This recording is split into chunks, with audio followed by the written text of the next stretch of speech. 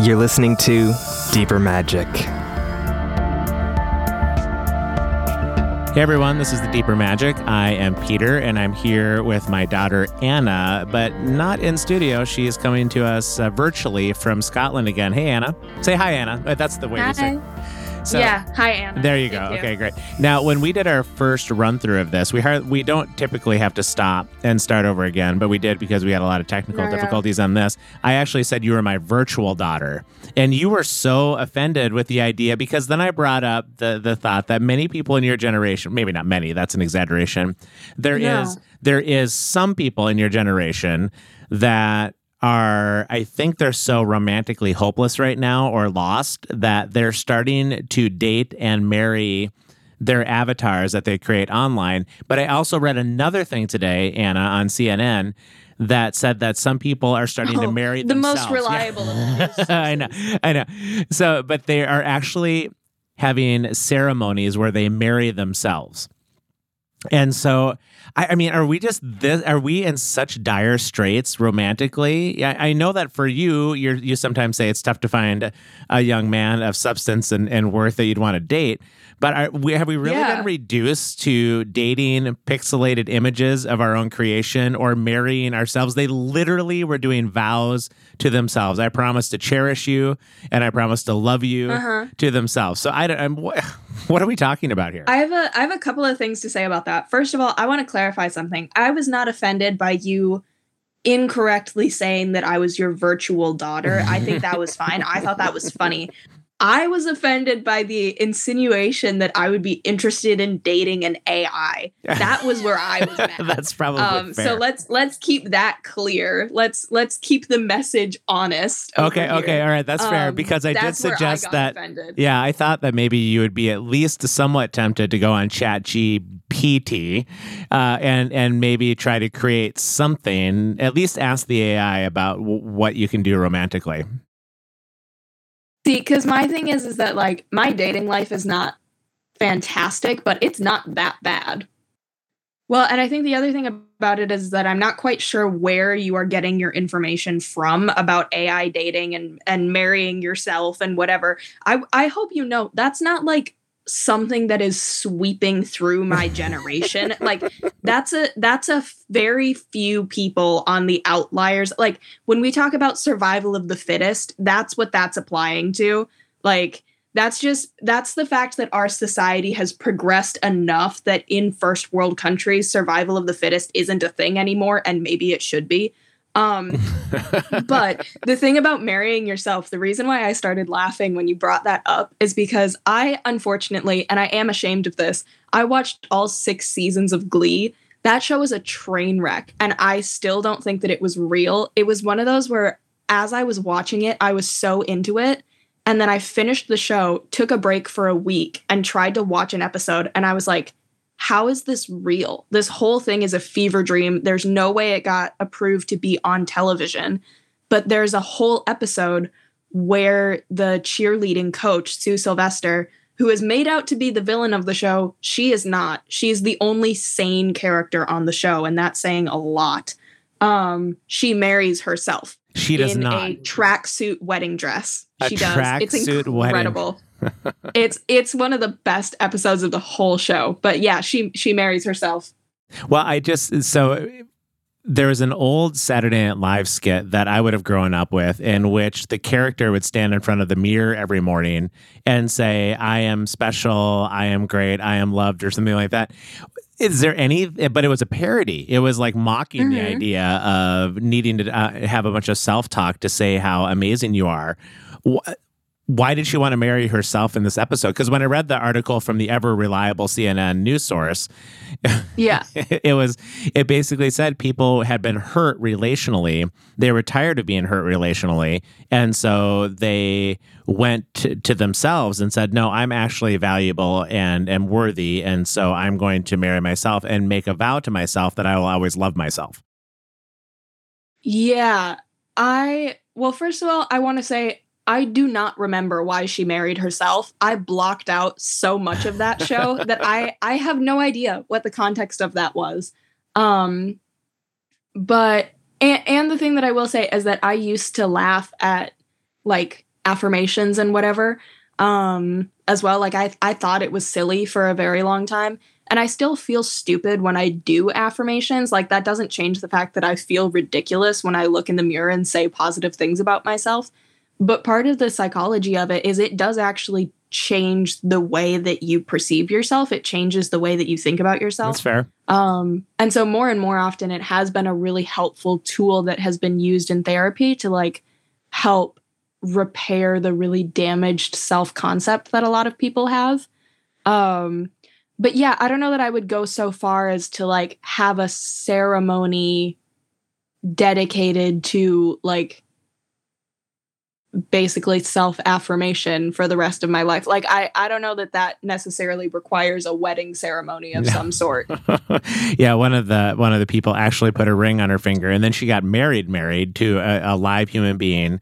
In a year later, her husband put a different ring on her finger. So she has her ring where she married herself, and then she has her husband's ring on her finger too. So just sort of interesting. We'll have to get into more of your dating life down the road here. Or we could not. Or we could not. Maybe this is a good time to transition our conversation to our guests who are in studio today with me. Yeah, sure. All right. Anything to get the spotlight off me right now. I love that. Okay, well, we do have a couple of guests we're excited to have join us this morning. One is your sister, my daughter, Abigail, who is just turning her sweet 16 here coming soon.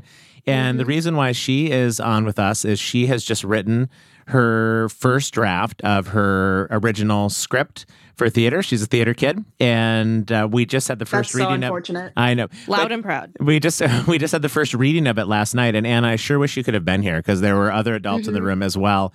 And I don't know what I expected necessarily going into it, but it didn't take long to note that this was legit. Like this could actually play on some of the bigger stages in terms of the quality of the story. And I know I'm biased as her dad in saying that, but there were other adults in the room who were not her dad who were saying something similar and even were reflecting 24 hours-ish later and saying, I'm still thinking about the play because Abby plays around with themes of meaning and themes of death and themes of life and all sorts of stuff that I know are part of the spiritual questions of the day. So I thought it'd be fun to have her on and talk about that. And then our other guest is Lucian Book, who, Lucian, are you 11 years old? How old are you?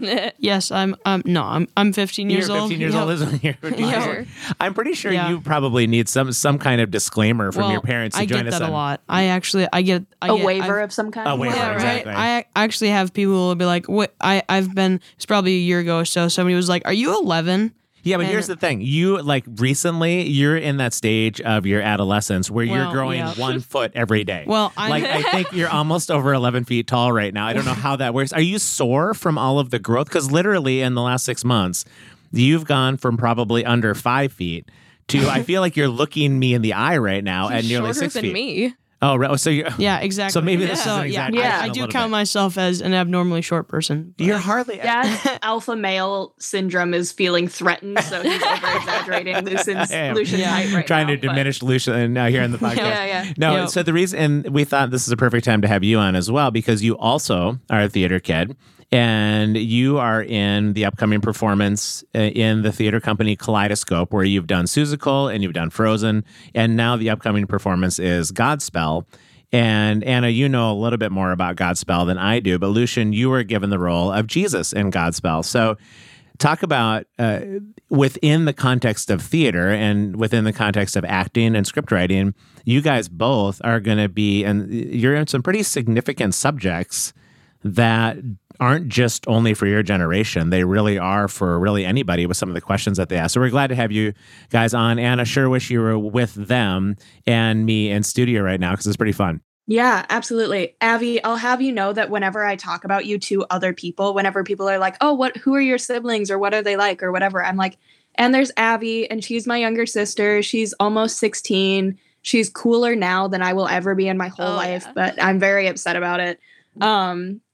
But yeah, I was saying that our older brother yesterday that I think I had just misunderstood what this play was or like what the significance of it was. I thought it was something that you were doing for one of your summer camps.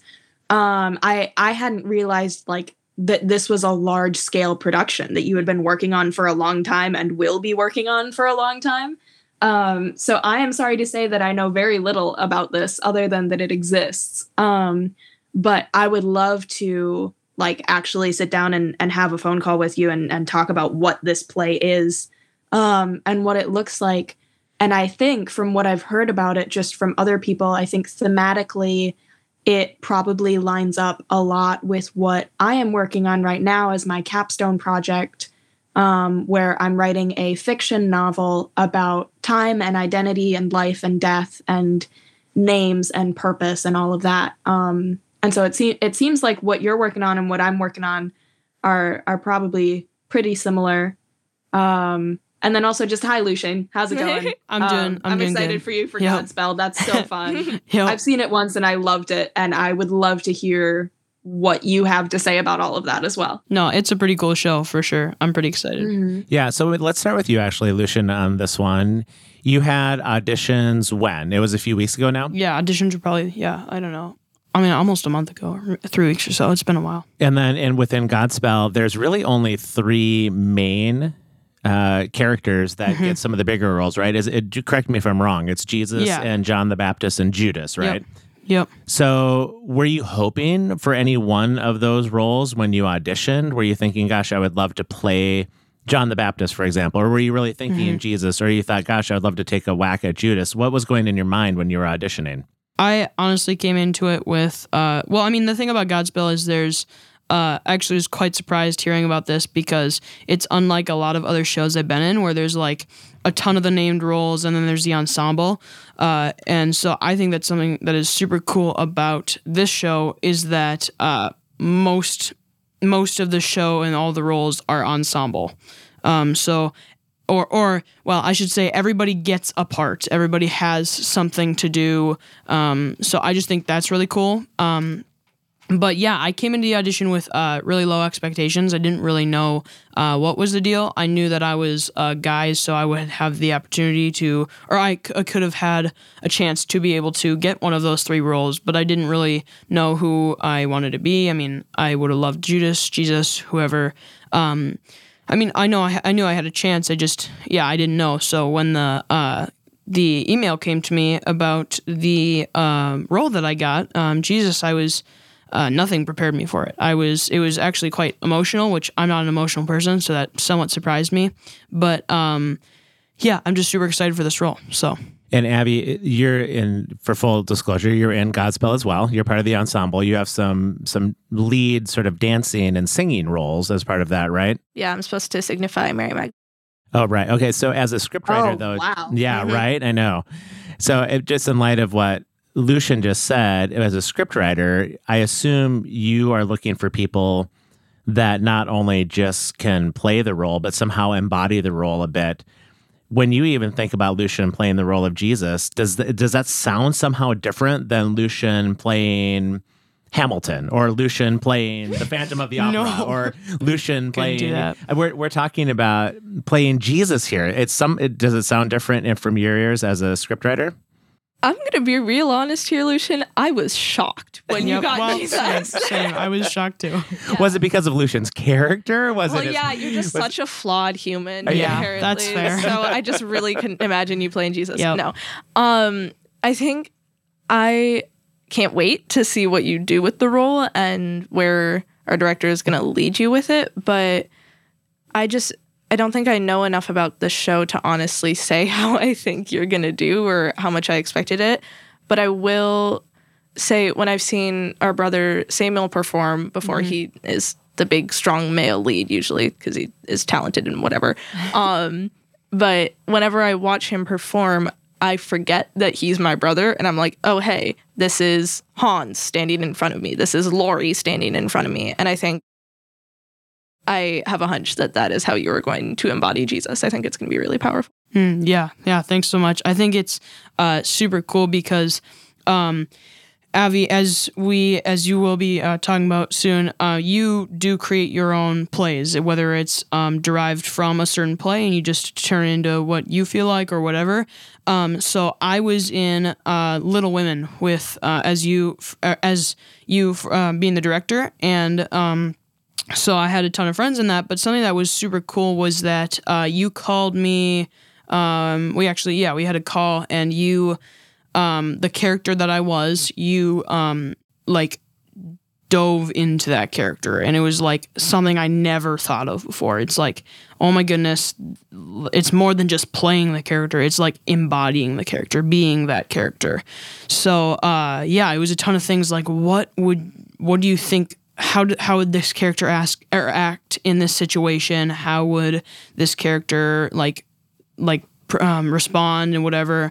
So I just thought that was super cool, and it really helped me kind of be able to connect with that.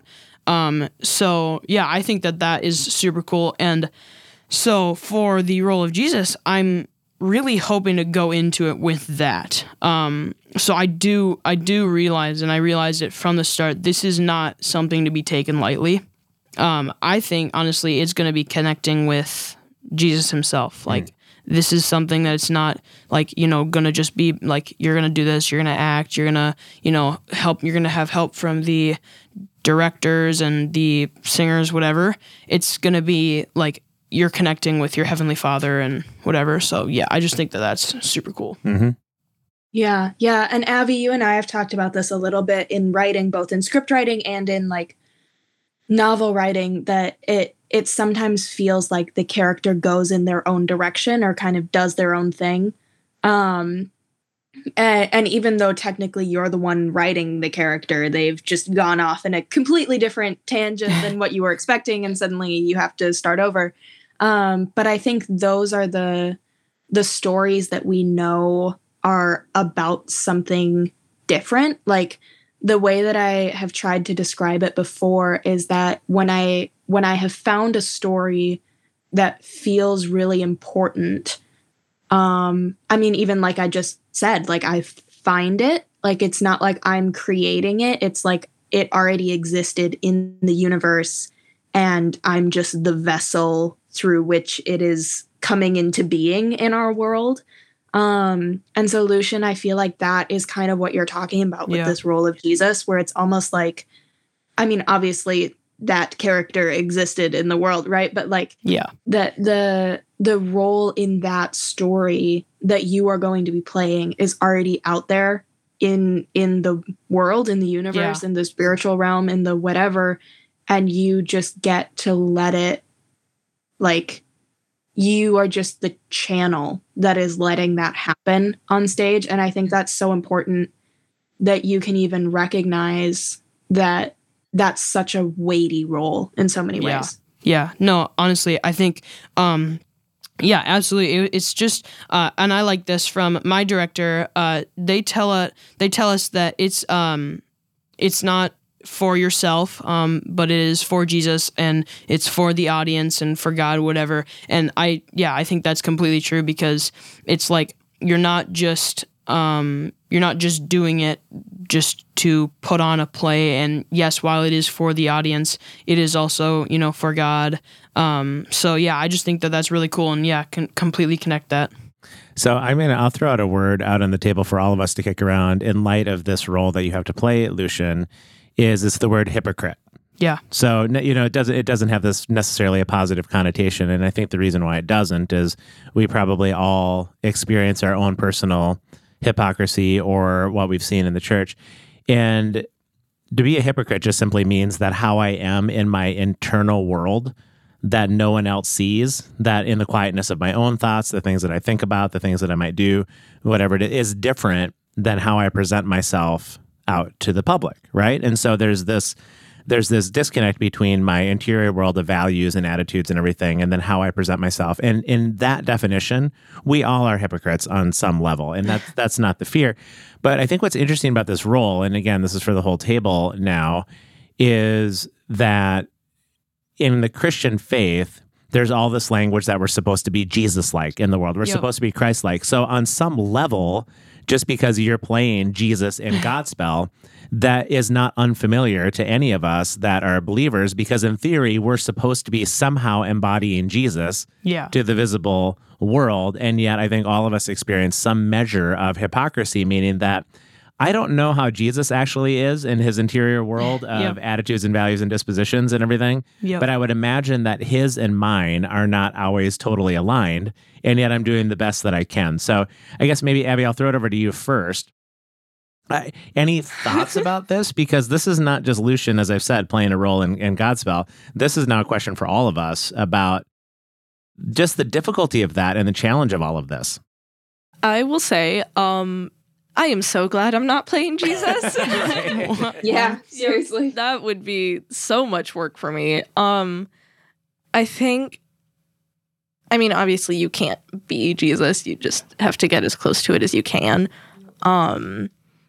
But I think it's just an interesting concept where you have to, like, maybe in order to embody the character the way, in such a way where the audience will really feel moved by it, you almost have to become it yourself. It's what you were talking about earlier, where you have to become the character. But with this, it's just so different because this character actually existed and was like the center of our Christian faith. And Yeah. I mean, I can't imagine the burden that feels like. Well, yeah, it's yeah, like I said earlier, it is something not to be taken lightly. And yeah, I've gotten definitely a few people who are like, yeah, I'm super glad I'm not gonna be Jesus. And I'm like, well, thanks for the encouragement. Yeah. It's like, Thanks for the vote of yeah, confidence. yeah. I'm like, well, yeah, no, I'm super glad I'm gonna be this character. Yeah, no, but yeah, I think it's honestly like, it's just so like with Jesus, it's like you said, it's something that's not to be taken lightly. And I know I've said that multiple times, but it's just something that's difficult, you know. And obviously, you're not gonna be Jesus, like you said. And it's the whole like, what would Jesus do? And I think, honestly, in my opinion, that can be discouraging For sure it because can. you can't. Oh, yeah. If you don't feel like you can get. If you can get there, then you'll feel down, discouraged, and I've experienced this myself. Like I want to give up, you know, that kind of thing. So I think it's definitely tough. And one thing that I heard from my director at a different theater company a while ago when I was playing a character was, I was at auditions and I did my auditions so well, and my director told me that I'm able to embody the emotion that I play so well that it is as if I have that emotion inside myself at that point. So I think that that's definitely something that I want to be able to take into this to turn it into, like what you were saying, something that's going to be heartfelt and touching, and like that's what's going to get you to be the most like Jesus, that emotion and that tenderness. And yeah. Yeah. Well, and Avi, when we were talking about, gosh, Dad, I don't even really remember what your initial prompt was because I have the attention span of a goldfish. Just hypocrite, goldfish, hypocrite. Oh, yeah. But yeah, just Avi, you and I were part of a conference that happened a couple of weeks ago where we talked about Leaf by Niggle and the idea of the permanence of art and being sub-creators under God, and that whole thing. So I was wondering if you wanted to recap some of that and then talk about it in terms of some of what you're exploring in your play. Yeah. Some of what they were talking about was just that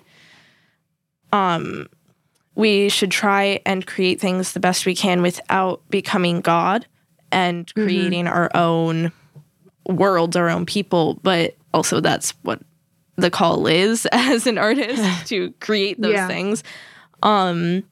So yeah, they were just talking about not creating when it isn't coming from God, and always being thankful that God created first so that you may create after him.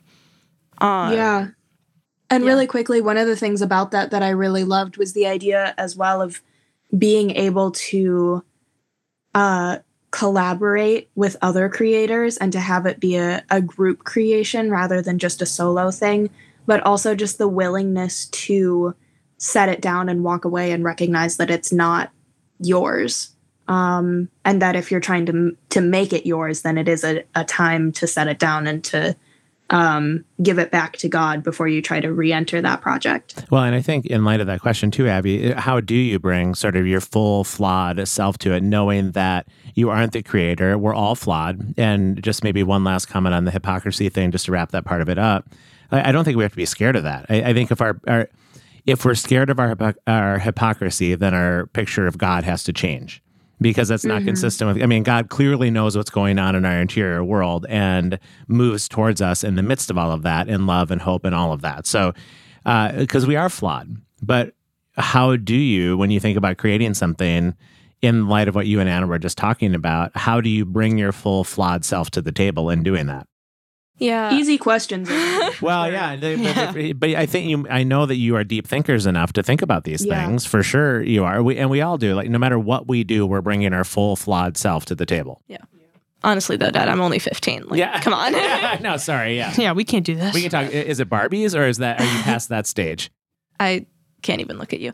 You love Barbie. What are you talking about?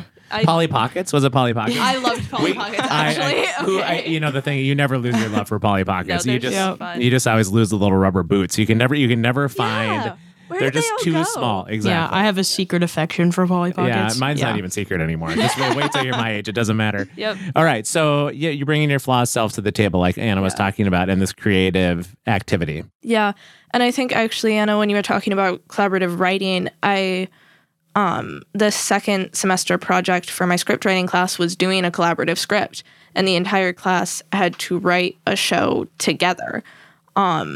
And it was a really difficult process. And we all got angry and upset with each other because one person would have a vision for the show that the other didn't. And it just kind of wound here and there. And thank goodness our teacher was there to mediate. But I had a writing partner for my set of characters, and it was just so humbling talking to her every once in a while where we had different scenes to write. And she would be like, okay, I'm going to write this scene because my strength is whatever this scene is. And I was like, oh, but I think I could do that better than you.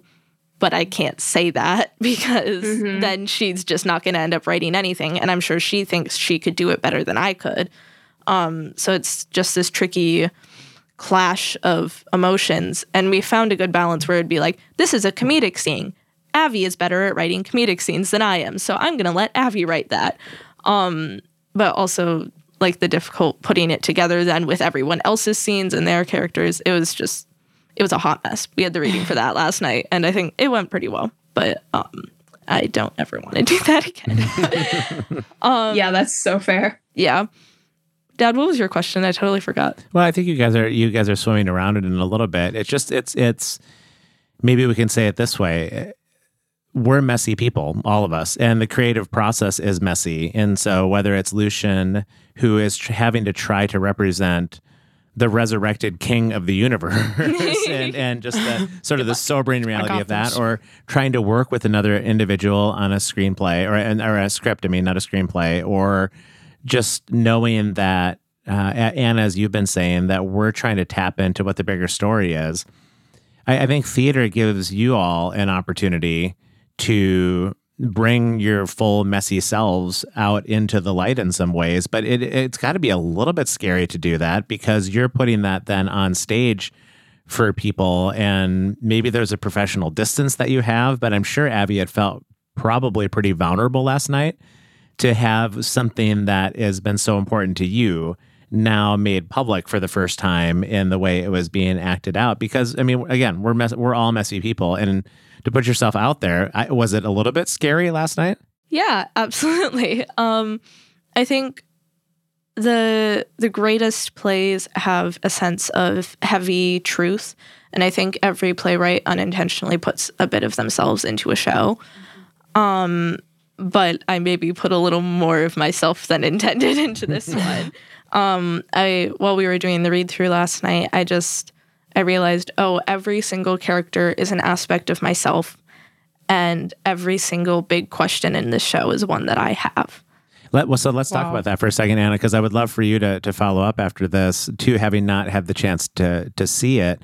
But watching your journey as your dad for the last several years outside looking in, it seems like one of the consistent big questions that you've had and played around with is, what is meaning in this life? Okay, there's more than one question. It's like, is there afterlife? If there is afterlife, what is the meaning of this life? Is it all sort of just vanity? Is it pointless because death is just sitting there waiting for all of us? Like, you have actually played around with some pretty big questions. I don't know how usual or unusual that is for ages 8 to 15 and 17 and 19. I bet it's probably more usual than parents and teachers and pastors know that kids are really playing around with that kind of stuff. But that is, tell us about some of the main themes that you do play around with in this script. Yeah, I think when I really dug into it and I was like, okay, what is there when everything is stripped away from the show, when the characters and the dialogue and everything is taken away, what is at the heart of the show? And I really struggled with that for a while, and I realized it was just the big question of, if there is death after life, then why does life matter? Because if death, like afterlife, supposedly lasts for an eternity, then why does this blink of an eye on planet Earth even apply to us? And it's something I'd never thought about before. Was most people say that life is pointless because there is no afterlife, but you actually played around with the theme that, is life pointless in light of the fact that there's an eternal afterlife and we're here, for no time at all. Yeah, well, and Avi, one of the things that Dad and I have talked a little bit about is the idea of if you can eat Oreos, right? Even though Oreos are bad for you and bad for your body, and they will kind of slowly kill you. If there is the heaven and the afterlife, 100%. Oh yeah, if there is the heaven and the afterlife at the end of those 87 packs of Oreos, then really what's so bad? Because you're enjoying your life while it's here, and then you get to go to the afterlife, and that's even better. And I think the way that I said it earlier was it feels like a funny example about an unfunny question of what is the purpose of life if there is an afterlife. And I think I have a couple of things to say about that. But first of all, Dad, when you were asking if these are usual questions for people in this age group, I don't know that this is maybe a very comprehensive answer to this, but I think I would say it's a relatively common sort of question in this age range for creative people.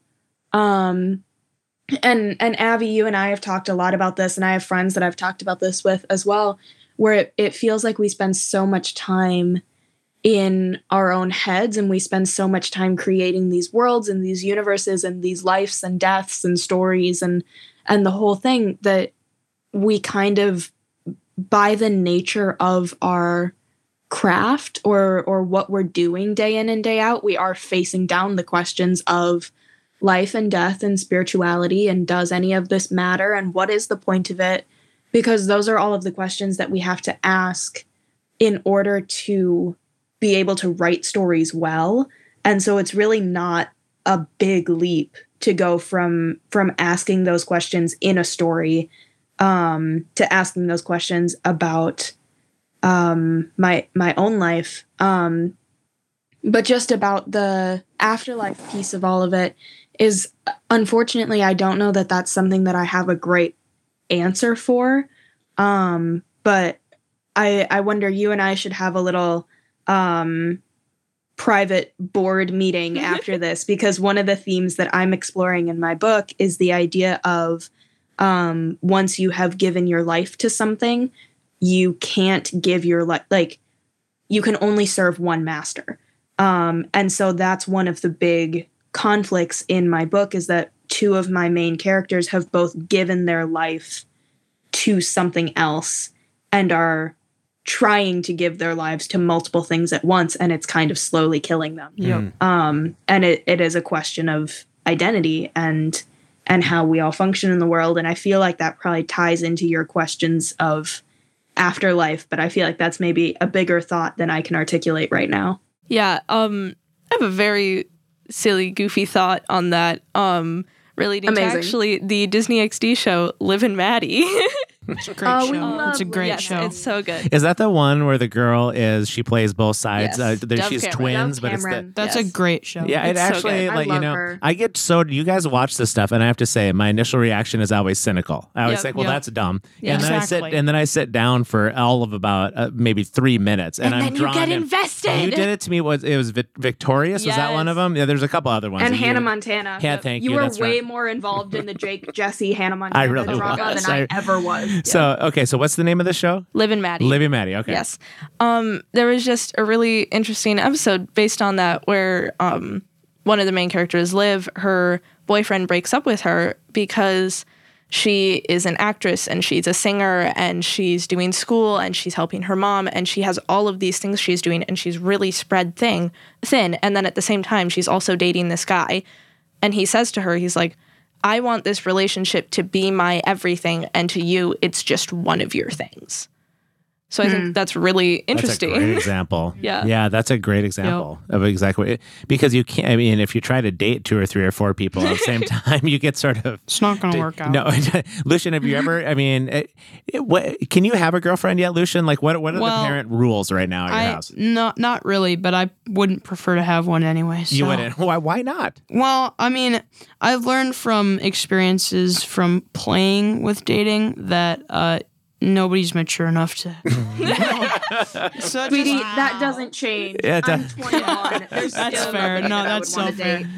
date. So then I just guess it's just the person. So maybe you're just immature, Anna. But Okay. Oh, wow. I'm just kidding. We love you, Anna. All right, so yeah, so back.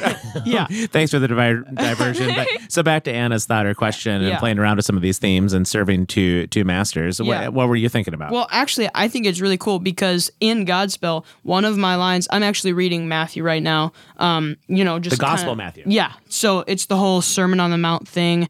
Just a matter, and I'm doing that to connect with the ideas that Jesus was teaching and all those things. So actually, in Godspell, one of the lines is no person can serve 2 masters. Oh, right. Or it was no servant can serve 2 masters. And it's literally, and I love this, every scene in the show, they act out. And so Jesus is telling the story, but then they're acting it out. The people on the stage, the cast members are acting it out. So it just Oh yeah, I remember shows. that. Yeah, they pantomime it. Yeah, so it just Yeah, shows when Jesus, he says, no servant can serve 2 masters. He can either love the first and hate the second, or hate the first and love the second. So yeah, I just love what you were saying about, or Abby and Anna, whatever, just about...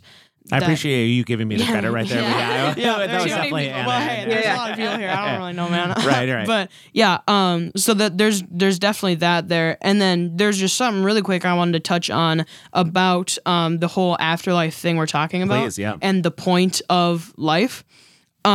Obviously, there is a point of being here on Earth. If there was no point, then we would just still be in heaven. I don't know, but like there'd just be no point in being here. But I think that a common Christian perspective is the earth is not our home. Mm-hmm. This is just temporary. We'll be in heaven in a few short years, whatever, how you want to say it. But I honestly think that, like Jesus said, go and make disciples, go and like fish for men, whatever. So obviously there is a point here. This world was created as our home, and heaven is a destination after that. It is a reward after that, I think. Well, for sure we have a vocation. For sure we have a job here. And so I think that's so well said. And Abby, I think one of the really compelling things about what you wrote, and I don't want to be a spoiler about all of this or take some of the real punch out of what you wrote, is you address that question in a really interesting way towards the end when you talk about the kind of people we're becoming in this world and sort of the point of some of that, like how we need to grow and change. Just maybe say a little bit more about that. And I think you're looking through your script I'm right trying now to find it. as we speak, but it really caught me off guard.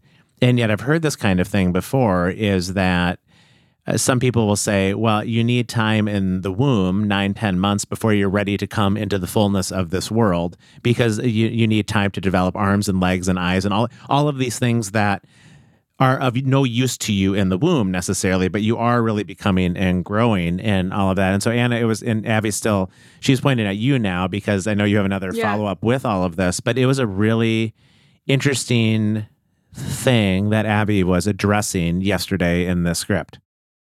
Yeah, and before we get into that script really quickly, Abby, one thing that I do want to say is I do think the thing that has always kind of bothered me about that Christian answer of like that we were put on earth and then after earth we go to heaven and that's like our reward for being on earth it's one of those really interesting things where it sounds like it answers the question of what is the point of life, but it doesn't really. Because now I'm back to the Oreo thing, right, Anna? Like I might as well just crush the Oreo package and get to heaven and my reward sooner then, right? Yep. Yeah, exactly. But I think one of the quotes from a book that I had to read for one of my classes that I've been living in lately is, well, and it's funny because it's one of those where it's a quote from a quote. Like he was talking about a childhood book that he loved and then quoted it, and now I'm quoting him. But he says something along the lines of, never question the truth of what you fail to understand, for the world is wide and full of wonders. And I think that's part of it too. Like part of what we talk about when we get into the creativity and we get into the community and we get into the faith and the beauty of the world is, I think, and you guys are both too young to have watched Dead Poets Society yet, but that is one of my favorite movies ever, and I sob every single time. I'll have to add that to my watch list. At one point, he is talking about how, like, math and science and lawyer and all of the things, right? Like, he's like, oh, and those are all noble pursuits, but love, art, beauty, music, passion, like, that's what we stay alive for. And so that's like a very unformed response to that kind of question. But I think the things that we hit on in creativity and in our craft, whether that's theater or writing or art or music or dance or whatever, I just feel deeply like something about that ties into the answer of why life matters. Yeah, and I wrote a very long thing on that. But I'll just summarize. The long story short is that the main character in the show is dead, and he is back in the living world, haunting someone, whatever. But he struggles with the idea that he is being taught in the afterlife that his time on Earth didn't matter, and he feels that there must be something about it. So he's talking with another one of the main characters about it, and she responds to him and says, "Just because your life was short doesn't make it any less beautiful. It was a moment that mattered, a moment that shaped you. The tiny things added up on one another are what make us human. Without little things, there are no big things, and without life, there is no death. And if no one had been alive to grow and change and learn and become who they are, even if there is a life after death, it wouldn't matter. But without death, there is no life. Death teaches us to value our lives. They rely on each other, and one is not more important than the other, no matter how long they last." It was really a stunning capstone to what you had been building up all the way through in that. And so, Anna is frantically waving her. This is maybe one of my favorite podcasts we've ever done, because Anna, in order to solve the technical difficulties of your microphone, we had to take your video off. And so we just see the big letter A in the middle of the screen. But every once in a while, you turn on your camera and start waving wildly. So you have a follow-up to this. Yeah, I do. Abby, the idea of that... the idea that life has an end is part of what makes it meaningful. That is something from one of my absolute favorite shows of all time. And I'm going to try and keep this as spoiler free as I can, but it's tricky because this is one of the major concepts of the show. But it's The Good Place, which Caleb and I started watching initially just because we were like, oh, this is fun and silly and whatever. And the initial idea is about this woman who wakes up in the good place, which is kind of this like spoof of heaven, and meets her soulmate and whatever. And the first episode is her being like, I'm a terrible person. I should not be here. You have to teach me how to pretend to be a good person so that they don't send me to hell, basically, is the initial premise of the show. But in it, at one point, that is a question that gets brought up where they're like, if you have eternal bliss and eternal happiness forever, unending. You have everything you could ever want from now until the end of time. It, in a lot of the non-Christian ways of thinking about time and happiness and meaning and purpose and all of that, one of the things that they play around with is then eventually it wears off, and it actually doesn't take very long before that joy does wear off, because you know there's no end. And so you just kind of become complacent and like a mush monkey. And so one of the main ideas of the show is that they are treasuring their life and their afterlife so much because they know that at any moment it could be over. But yeah, it was such a profound show, and it's one of those that just starts off so silly and then ends up being one that you just spend 45 minutes crying about. And it's brilliant. But yeah, I think the idea that life does have an end is part of what gives our time here on Earth so much meaning. Yeah, I think going back to just Abby and writing the script, I think I've had the opportunity to be in multiple of the plays that Abby has directed, and they're all super, super fun. But one of the times she just did kind of a knockoff version of Beauty and the Beast. Right. So that was a super fun opportunity, and we were just doing this to have fun, you know. But that was still something she took off of a play. This play she wrote. You started from scratch here. And I mean, you've had help with your teachers and your student, like your friends, whatever. But I honestly just think it's super cool because I think it's a lot similar to like the role that I have in this play coming up. It's really not just playing the role. It's not just acting the play. It's like you were saying, it's a lot of the characters are all derived from like certain personalities in yourself. The questions are all questions you're asking, and I just think that's super, super cool because it's like I was in the read through last night, and you know I played my characters and it was super fun. But I also was able to see the while it may be fun and funny and there's humorous parts, there is some like people would say there's some hidden nuggets in there that are just like amazing and just treasures. They're just like, it's just super, and you gotta watch, but it's just super, super crazy, and yeah, just super cool. So I just think that's so awesome, Evie. Yeah, it was the way you played around with humor at just the right times too. It's just a fun little side note that you would break up sort of these heavy themes with humor, and it was fun. And I was sitting here as you guys were chatting, and I was doing some horrible math in my head. And the horrible math is I went, Abby's 15, Lucian's 15, that's 30. Anna's 21, that's 51, and all three of your ages combined are still younger than me. Which so I was like, this whatever mathematical algorithm this is, it's not favorable towards me. But it's only another maybe piece of the puzzle. It's not the piece of the puzzle, but I think in light of what you have been considering and what you are writing about, I can say this too, that the longer in being even fortunate enough to live to 52, I think you start more keenly experiencing the absences of this world.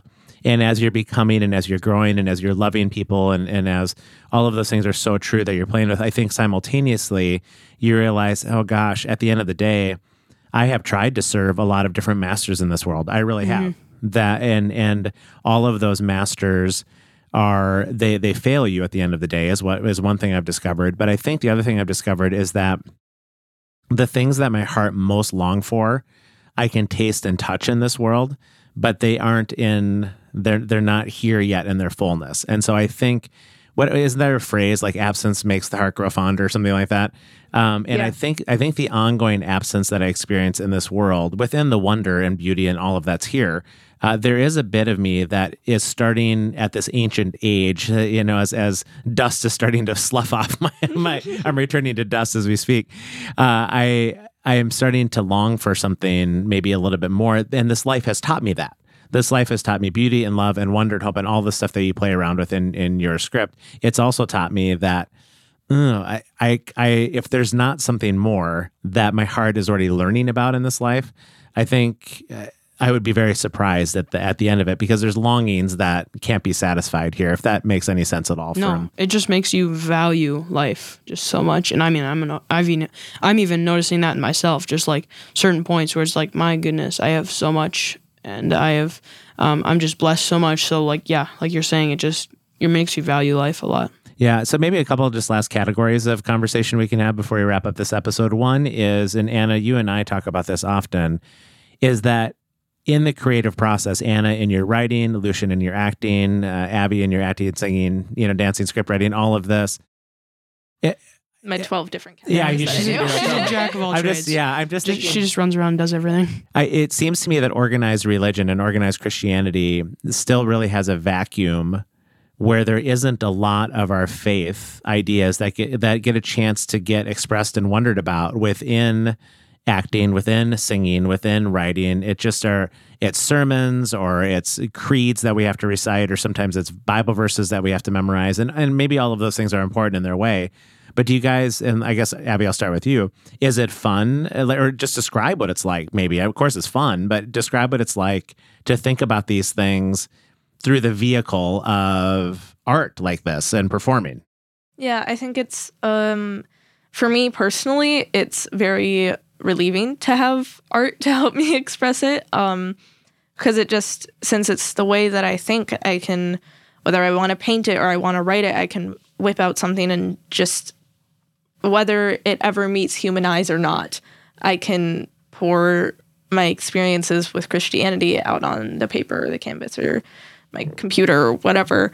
I think it's an absolutely beautiful vessel to express yourself and find how you really feel in your Christianity. And Lucian, I'm guessing when you have a night at Kaleidoscope that it really just enlivens you. Kaleidoscope is a totally theater company. does, yeah. It enlivens you, maybe in ways sometimes that sitting in a pew for an hour, and listening to a sermon or whatever is maybe different. Yeah, totally.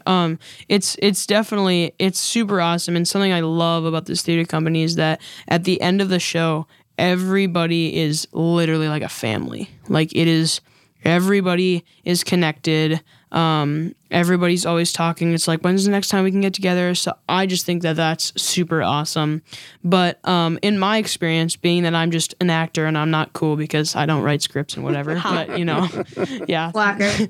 Yeah. Right. Be more Right? like me. Yeah. Somebody asked me, they're like, Lucian, do you have a hobby? And I'm like, no. So, yeah, but I'll have to work on that. Yep. Yeah, but as an actor, I think being able to be able to carry out what is in that script.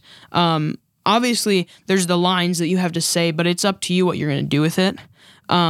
So I think that and like my youth pastor, he's a substitute teacher and he's a Christian, but not everybody at public school is Christian, right? Right. But They're not? right? Crazy. I mean, what?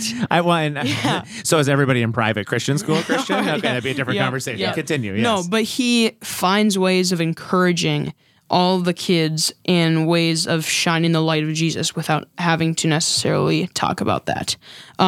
So I just think that is something that is super awesome to be able to work with. It's like there's lines that you can say with in a certain way that just kind of that emanates like kindness and a blessing and like all of that. If that all makes sense, yeah, I just think that that's a super cool opportunity. Totally. Yeah, and I think it's really interesting what you were just saying about shining the light of Jesus without like forcing Christianity onto people, because I hate that. Even like as a Christian, if I'm walking through the city, it happens so many times when we were in Scotland, people would like hand me flyers and be like, be Christian. And I'm like, Yeah. I don't want to now. Yeah.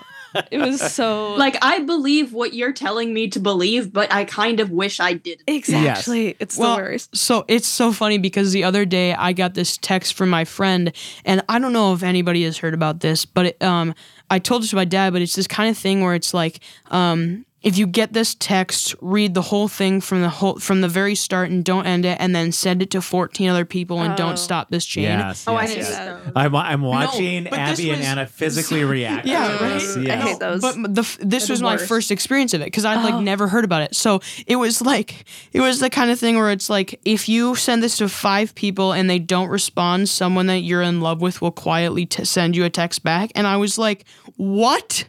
I was so confused. That's And not so- manipulative at right? all. No, I was so confused though, and it was like God's gonna bless you tonight, and it was like they sounded so confident. So I told Dad, I was like, "What is happening right now?" He's like, "Oh, I get those all the time. Don't even send it back." And I was like, "What?" Because I totally took this as if my friend sent this text to me, and it wasn't forwarded. It sounded like it was from him. So I was like, "What is happening?" I was so confused, but I just think it's so funny because it's like forcing, like you said, forcing Christianity. God will bless you tonight. Like it's gonna happen, or yeah. So yeah, I just think that's funny. I think with some of the creativity stuff, Dad, that you were talking about as well, and just the idea of what it feels like to create, I just know, like, it's funny. Talking to all of my writer friends about this, I think we all have such a love-hate relationship with our craft. And I even had a moment the other day where I was walking around and I got a text from one of my friends who's like one of my idea people who I just bounce stuff off of or send her the roughest drafts that should never have seen the light of day. And I got a text from her where she was like, all of this is great, except this last part doesn't make sense. And she was absolutely right. The way that I had done it totally didn't make sense. But it also happened to be my favorite part of that chapter. Oh, and I no. was I literally stopped on the middle of the bridge and just was like, oh, are you kidding me? Just like, and my dang it. language might have been a little bit stronger than that. Yeah. Because I was There's so upset about 15-year-olds in the studio, Anna. Yeah, come on, yeah. you know. We have and I little was ears. like, I've been thinking about it for 4 days now, and I still have no idea how I'm going to fix it. yeah. But there's also, like, I spent months coming up with the idea of this story, and there is just nothing in the world like watching it all click and watching it all come together. And I had a moment the other day where I was like, why is this character here? What is she doing except for serving another character's arc? And it had been really bothering me. And then all of a sudden it clicked and I was like, oh, and that's actually one of the major themes that I've been working with. And now I can pull this out and offer it from a different perspective. And there's something so beautiful about it. It almost feels like when you can hear all of the different layers of music in a song, when you're like, oh, I can follow the guitar part and then the piano part and then the drums and then the vocals and the harmonies and the whatever, and you can sort of separate the layers out of the music. It feels like that. And it really is a sacred experience. And there will be times when I'm writing and then I will like save the document and close my computer and look up and be like, I don't have any idea what I just wrote. Like that wasn't, I even sometimes have that experience while we're doing this podcast where we will finish recording and I'm like, I don't even remember what we talked about, but there's just a sense of peace and fulfillment that comes Yeah. from that in so many ways. Yeah, no, for sure. Well, I have one more question for the table here today, and it's in light of what we were just chatting about a little bit, where it's basically like, please stop doing this. Like this is so okay. So for anybody listening, you all of you have been a part of organized Christianity in some way, shape, or form. So how would you fill in the blank if I said, please, for the love of Jesus, please stop doing this, whatever this is, okay, related to organized religion, and because it's just so unhelpful, despite maybe, the best attempts. Please stop doing this. And then how would you fill in, please, we really need this? Does that make sense? So the question, so it's twofold question. One, please stop doing this, and please, we're 15, we're 21, please start. This is where we're living right now. So who wants to start with that one? I mean, I can take it. All right, Lucian. But, So please stop doing. Start with Yeah. that. Please stop doing this. Well, I see, like Abby was saying, like you'll be in the streets and you'll see people like here, take this, come to this church and whatever, and it's like, it's quite annoying because it can be quite annoying because it's like you were saying, like now I don't want to come, or whatever. But I think it's just so like stop trying to like promote it. It's not a promotion. It's not so that you can get like a certain number of head counts or whatever. It's like the kingdom of God and the church, like the all-encompassing church is community. And that's something that I'm learning. And it's the community. It doesn't have to be 2 songs of worship that were wrote in the 2010s and up or whatever. And, all the modern songs with the big lights and whatever. And everybody is just like, I don't know, whatever is happening, it's like simple songs or like just quietly just praising the Lord or just doing something as a community that is just praising God in the trying to figure out how to say this, praising God in your way, like your best way and what you can give him, like if that makes sense. So that would be my answer. If that all, totally makes sense. So please don't do this, Abby. Yeah. Mine would be, please stop expecting everyone to be perfect. I've run into it a lot when I'll go to church with friends and they'll be doing the sermon. And it's so funny because lots of the sermons will be like, you aren't perfect and you don't need to be perfect, but you need to take communion because no matter what state you're in, you have to take communion. I'm like, but what if they are in a place today that isn't healthy with God and they don't feel comfortable taking communion because that's just not what they want to be doing at that time. So I think my stop doing that would be stop expecting people to be perfect. Love that. Anna? Yeah, Abby, I think you said that so well, where they're like the conflicting messages are so strong, where so much of the idea is you're not perfect. It's okay. You can just be who you are and come as you are within this very rigid set of guidelines that if you don't fulfill them, you're not a real Christian, which is so frustrating and so difficult. And really, honestly, I think I would say that that's probably my stop doing that as well, is like just having the ability to recognize that faith looks different for everybody, and the way that people interact with their faith and interact with their community and interact with God is going to be inherently unique to each individual. And then I think part of what I would say in terms of like start doing this, I don't even have a great idea of how I would phrase this in a way that doesn't sound overly bitter or snarky or whatever. But my first thought was start teaching the Bible, which sounds so bad. Come on, when guys. I say it aloud. But I think about what I have learned in those Hebrew Bible studies where we are being equipped to read and understand the Bible in a different capacity, and to understand our own faith and our relationship with God and our community and our place in this world in a completely different way than we maybe ever will in a 30-minute sermon. And so I think part of what I would say in terms of like start doing this is start taking the congregation seriously, regardless of where you came from or how old you are or where you're at in life or where you have been in your life, and take them seriously and understand, like you guys are right now, like this conversation has been so good and you guys are both 15 and quite frankly, neither of you would really have a voice in the church. And I'm 21 and I wouldn't have a voice in the church.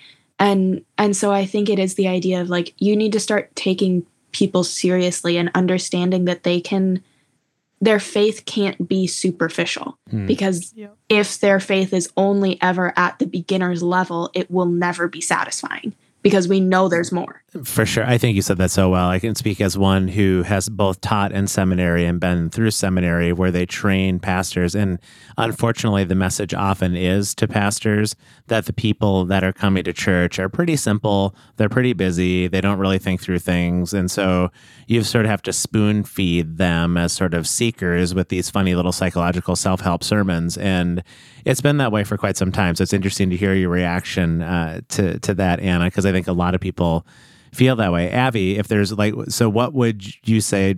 This is where we're living. Like, do some of these things, whatever that would be.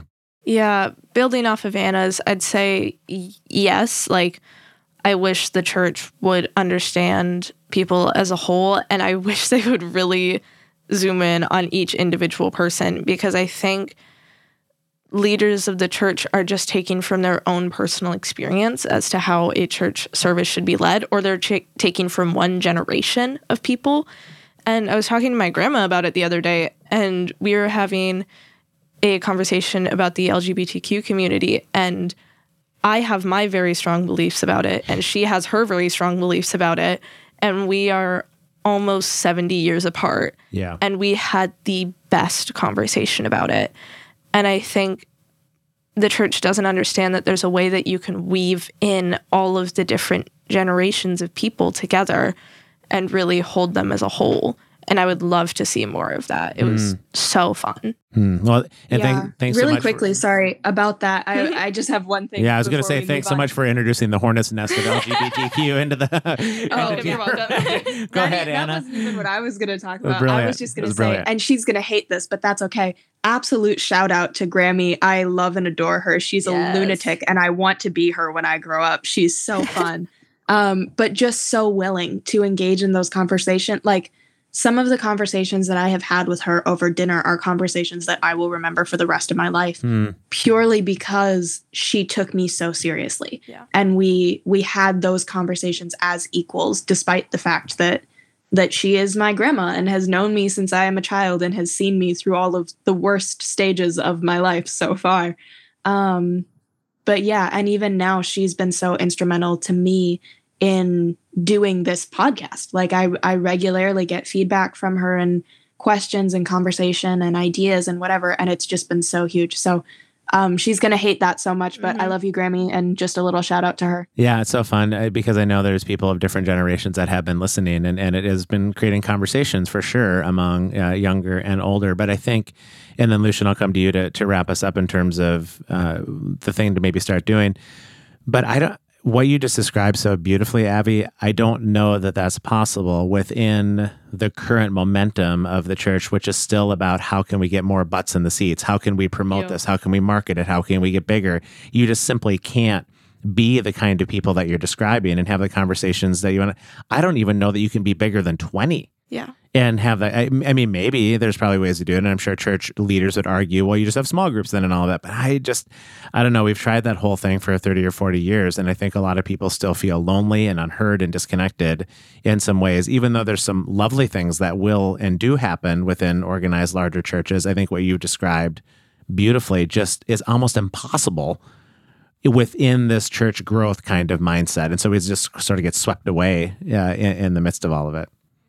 Yeah. So Lucian, one thing kind of you wish would happen more of, or what you need, what you see, all of that. Yeah. I don't know. I'm just getting this word, and I'm probably gonna attempt to explain it. And it's still not even come to me yet. But it's open up. That's kind of the word for. That's 2 words, Lucian. Sorry. Yeah, come on, Lucian. Homeschool. Yeah. Homeschool, See, I'm yeah. Michelle. Does Okay, homeschool. If you I put know, a I hyphen think it's between them, you I can know. count it as one word. I know this is your first day out in public from homeschool after 15 years, so but you're doing okay, surprisingly well. The 2 words would be open up. Yeah, for sure. I think it's something so often I find in a lot of places, and I've just loved, because I've had the opportunity of being able to hear a few of your sermons, but so You're often, looking at me, not yes, okay. Yes, I'm looking at you. Yes, right. Yep. But pastors can be like, all right, I got 3 points for you. Here's my 3-point sermon. Do better. Don't do this. And why don't you do this as well? It's enough and to drive me absolutely wild. right? Yeah. So, and I think it's also funny because it's contradicting to what Abby was saying, like you're not perfect, but do as best as you can because you want to be as much Jesus as you can. Like, it's just like, well, what? Which one do I pick then? It's like, do kind I of pick thing. not perfect? Or do I pick, Yeah. right. All right. Well, then I pick not being perfect. Yep. Yeah. No, easier. but it's just so, it can be so scripted. Like, I mean, you can, like, here's my 3 points. I've memorized them in my head, so I don't need to have my iPad with me because, all those things. So it's like, Do you have any idea how much energy goes in seminary to teach people to speak in those Yeah, I'm kinds of sorry. ways? I mean, I'm being. it really, no, you're not wrong. And I've said this before. It's like all sermon teaching when you have those Yeah. classes, and I can't teach the classes in seminary. I can't do it. Yeah. But it's basically start with a funny story, Yeah. have 3 points Yes. that Oh my rhyme or gosh. start with the same letter, and then finish with a poem to make people cry. That's And exactly what You it get means. bonus we've points. heard the same thing over and over That's and literally- over Sorry, again. I was just gonna say you get bonus points if the joke at the beginning ties into the crying at the end. Yeah, Yeah. that's You can so bring that full true. circle. No, That's so true. honestly. They're like, you So thought this it's- was funny, but now you're crying. Yeah. But no, I think it's the kind of thing where it can be so scripted, and I feel like a good thing would be like start off with a topic, whatever, but then just go where you are feeling led. Go where God takes you. So almost see it as like a little talk. It doesn't have to be something where you're like performing on a stage, kind of thing. Yeah. And I remember seeing you in one of your sermons. You like started speaking and with much distaste realized that it was going to be a 3-point sermon, and you had a fit about it. It was just great. So yeah, but that would probably be my thing. Well, I think we're all longing for people in our lives that can shepherd, but to do it in a way that's authentic. I mean, I want shepherds in my life, but I want it to be an actual, real thing. Yeah. I don't want it to be a production. I don't want it to be all promoted and all of that kind of stuff. So, you guys have said some beautiful things just about community and relationships and people and being ourselves and all of that. It's tough within that structure when the whole thing is about putting on the performance to do that well. So, Anna, any closing comments to this episode? Honestly, not really. I think just the idea of being willing to take each other seriously. Yeah. When Yeah. we had our conversation with Holly and Noah about spiritual leadership, that was my biggest thing with them. And even like recently while I was here, I had coffee with a friend of mine who she used to be my primary school teacher when we were living here. So she has known me since I was 4, and then she and I have regularly gone out for coffee or drinks every time that I have been back since then. And she has just been such an influential figure in my life. And I was talking with somebody about it earlier today, and she said it really well, where she was like, she has been the person for so many people. Like, she, in the times in people's lives when there has been a void, she has been the person who has filled that void. And so much of that has been because regardless of whether or not I was 3 or 5 or 7 or 15 or 21, she has taken me as seriously every time, all the way through. Everything that I have had to say, every emotion, every experience, every big or little thought about the universe, she has taken that seriously. And I think if we want to start to repair our faith in community, we have to be able to do that. And we have to be able to recognize that everybody in our community has the creativity and the capacity to tell a story of some kind, regardless of what kind of medium that might be. That is important, that points us towards that something more. Yeah, no, I love that. It just calls into mind that C.S. Lewis quote that I won't do the whole thing now, but he starts out, there are no ordinary people. There's no just mere mortal that we're with. And so I think when you take that perspective, whether it's somebody inside the church, outside of the church, whatever variety or stripe of person you meet, that to take each other seriously, I think would go a long ways towards healing. So thanks you guys for coming in today. This has just been delightful to hear. Lucian will be when is the actual Godspell performances? It's maybe early August. You've got a couple months, right? Early We're August. taping right now at the beginning of June, so you've got a couple months Got to a learn while. the role of Jesus. And Abby, you're hoping to release the script in its fullness in about a year. You figure it's going to take. So we're looking forward to seeing that come to fruition. What is the actual name of it? Prepare the preparations. Prepare the Preparations. What a great name. Yeah. Anna, it's just been so fun. I know that we're going to see you next week in just a few days in Iceland, of all places. And Which is so fun. So we won't be doing an episode next week of Deeper Magic, but we'll probably have some reflections on that when we get back. So have a great rest of the time in Scotland, and we'll see you in a couple days. Yeah. All right. Bye, guys. Thanks for listening, everybody. This has been the Deeper Magic. We'll talk to you soon.